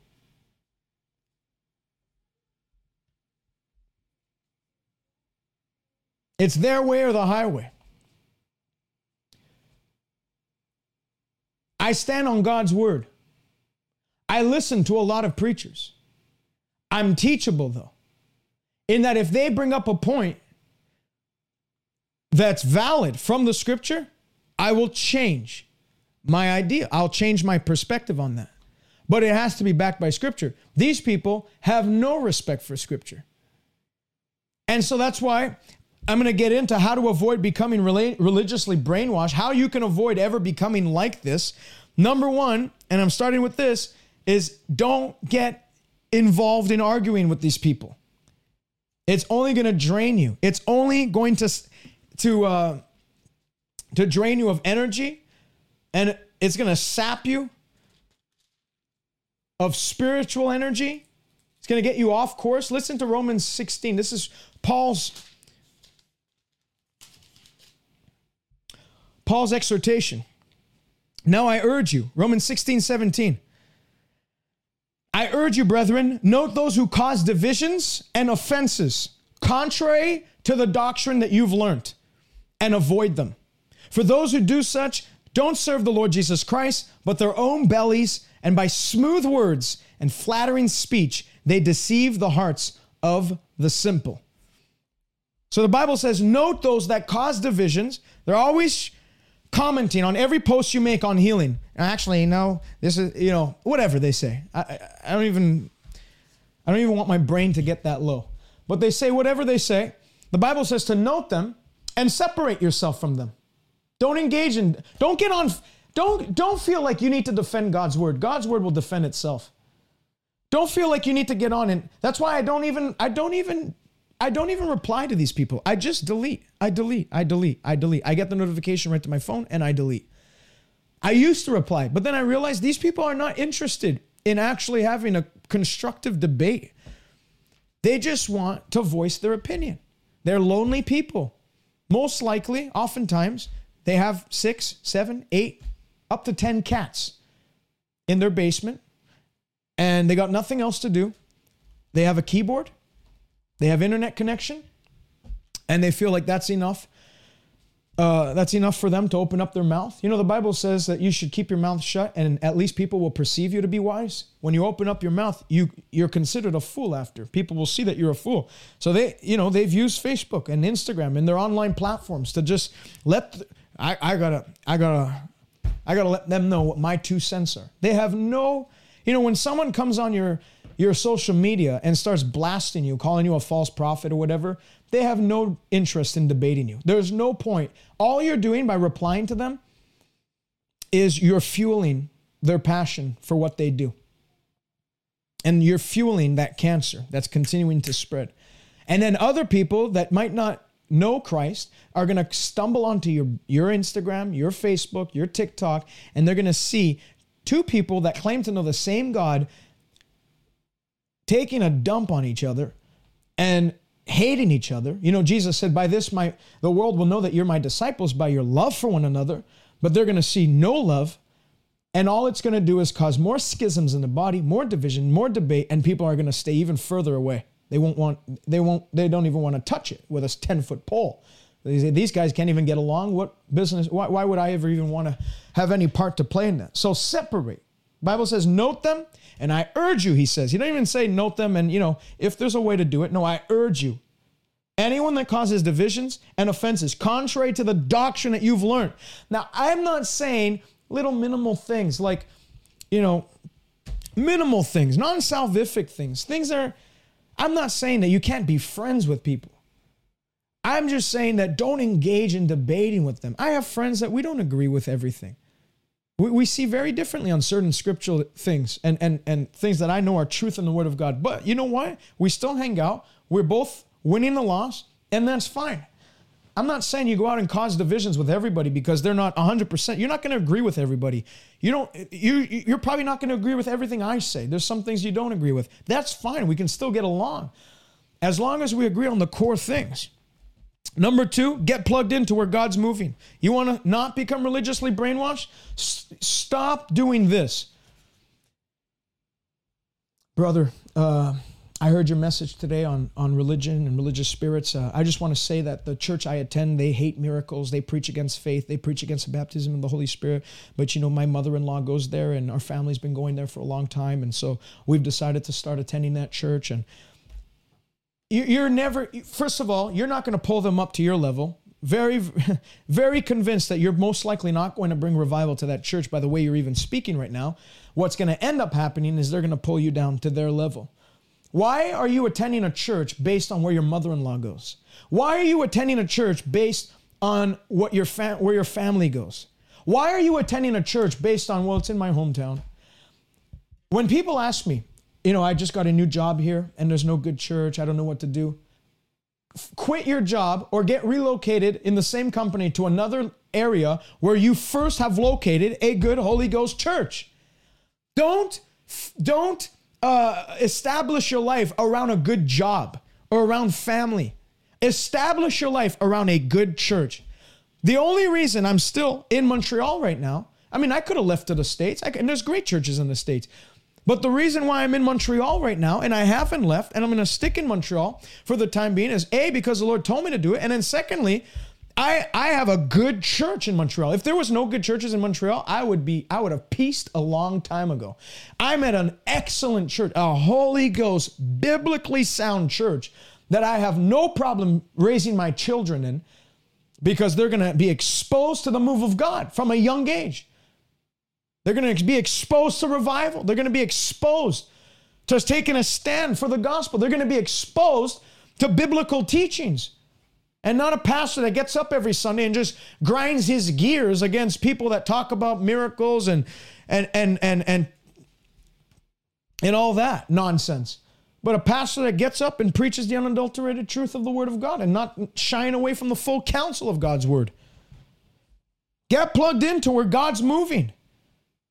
Why do this? Every time you're in trouble, you go to the church that's in 30 minutes from you because there's a move of God constantly. There's always great speakers and there's a real Spirit of God moving in those services.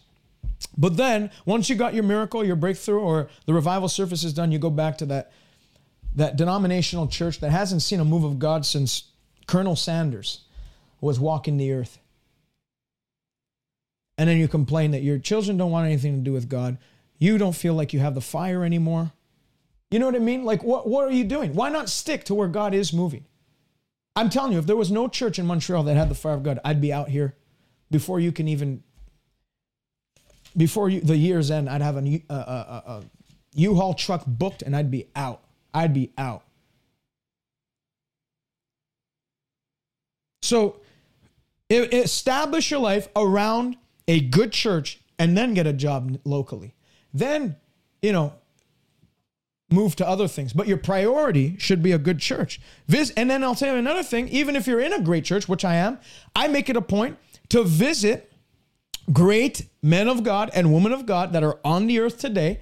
I make it a point to be in their meetings. I make it a point to hook up with them, to connect with them. I make it a point to visit their churches, to be in their camp meetings, to be in their ministers' conferences.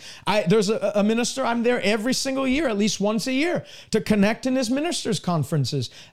There's a man of God called David Diga Hernandez. Last year was the first time I heard him live, and we got connected there, and I'm going to be in I'm planning to come to the States this year, and I'm going to literally fly to Texas to be with him for a few days. He doesn't know it yet, but I'm going to text him soon and I'm going to tell him that. But I'm going to fly to be with him wherever he's at. If he's at a meeting somewhere, I'm going to fly to be in his meeting because he's a man who carries the power of God and the healing power of God at that.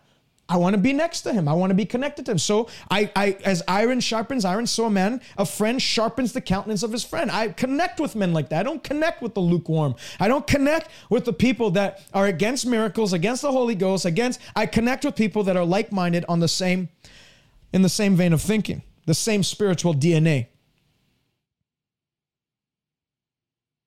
Number 3, study the Word, in particular the Gospels. That will fend off any religious spirit, any religious mindset, any religious thinking.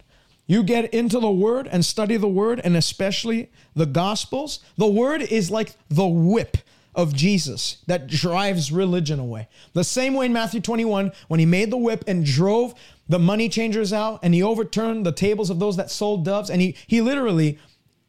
He terminated religion in the temple. And he said, my house shall be a house of prayer. You made it a den of thieves. When you read the Word and you study the Gospels, who Jesus was the least religious person ever.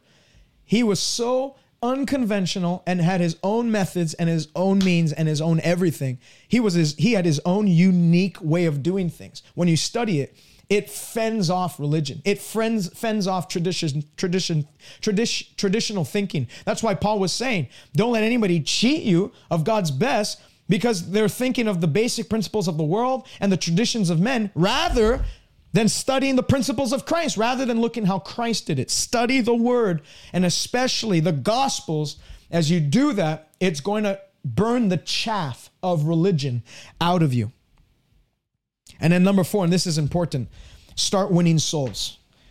Idle hands and isolation is the breeding ground for satanic deception, and especially towards religion. Idle hands and isolation. You're not part of a group of people that are winning souls. You're not putting your hand to the plow and plowing. You are going to be susceptible to satanic deception and manipulation and religious devils seeping into your mindset and sowing religious thinking in you. Winning souls will actually solve 99% of problems in churches and 99% of doctrinal issues that religion seeks to bring on churches. I firmly believe that. Winning the lost will actually solve most of the problems in churches. You can't be a soul winner and get into religion. I really don't believe that. I just don't. You look at the greatest soul winners, they were so unconventional and they were against religious traditions and religious mindsets. Billy Graham, Reinhard Bonnke. You look at guys like Smith Wigglesworth, all these great, Lester Sumrall, all these phenomenal soul winners. Oral Roberts. Think of Oral Roberts. Oral Roberts, in a time where the church was calling the TV the devil's eye in the home, and the religious people were like, stay away from TV. It's the devil's arm or the devil's branch into your house and all that. Oral Roberts bought equipment for television broadcasts to bring into his crusades so that he could be the first one to broadcast healing and miracles on television, national television. He was the first one to do it. His own denominational leaders and all that criticized him for doing that. Said it wasn't going to work. Said, we've never seen this done. Well, no wonder you never seen it done. TV was a novelty at the time. But he stepped beyond the box of religion, and look what happened.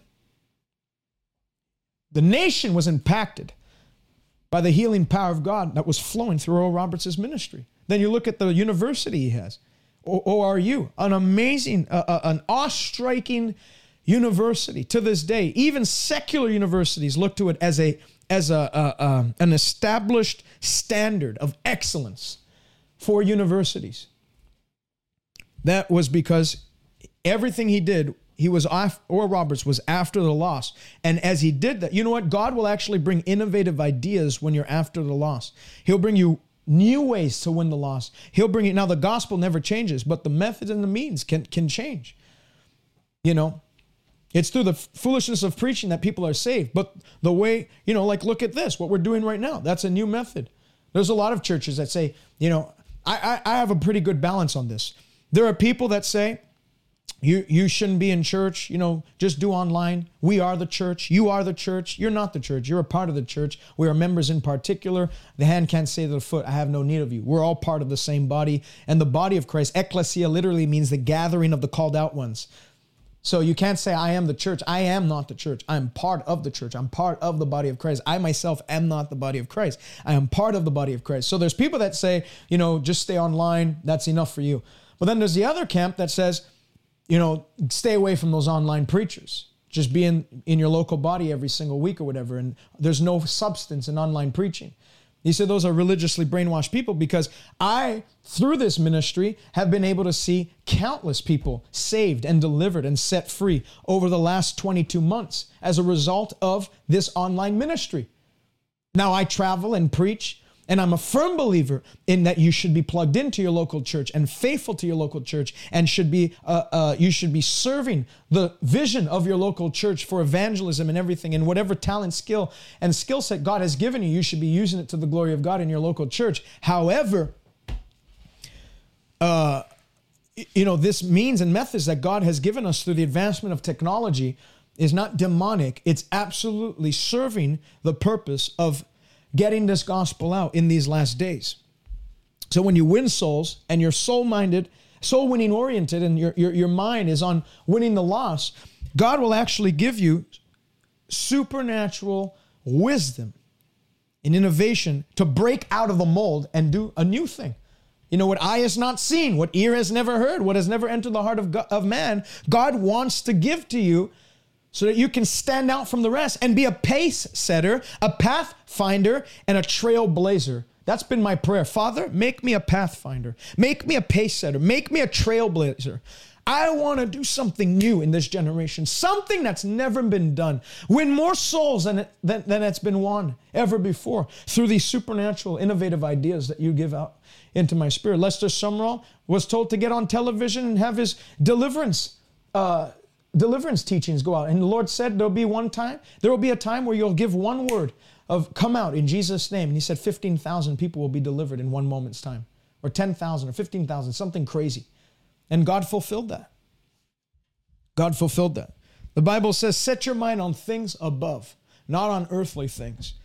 Because when you set your mind on earthly things, you become carnally minded. And I said it before, religiously brainwashed people are the most carnally minded people that there is. They're not set on heavenly things, because if they were, they wouldn't be so divisive. They wouldn't be so divisive. Spiritually minded people have their mind on one thing, and that is to win the lost at any cost.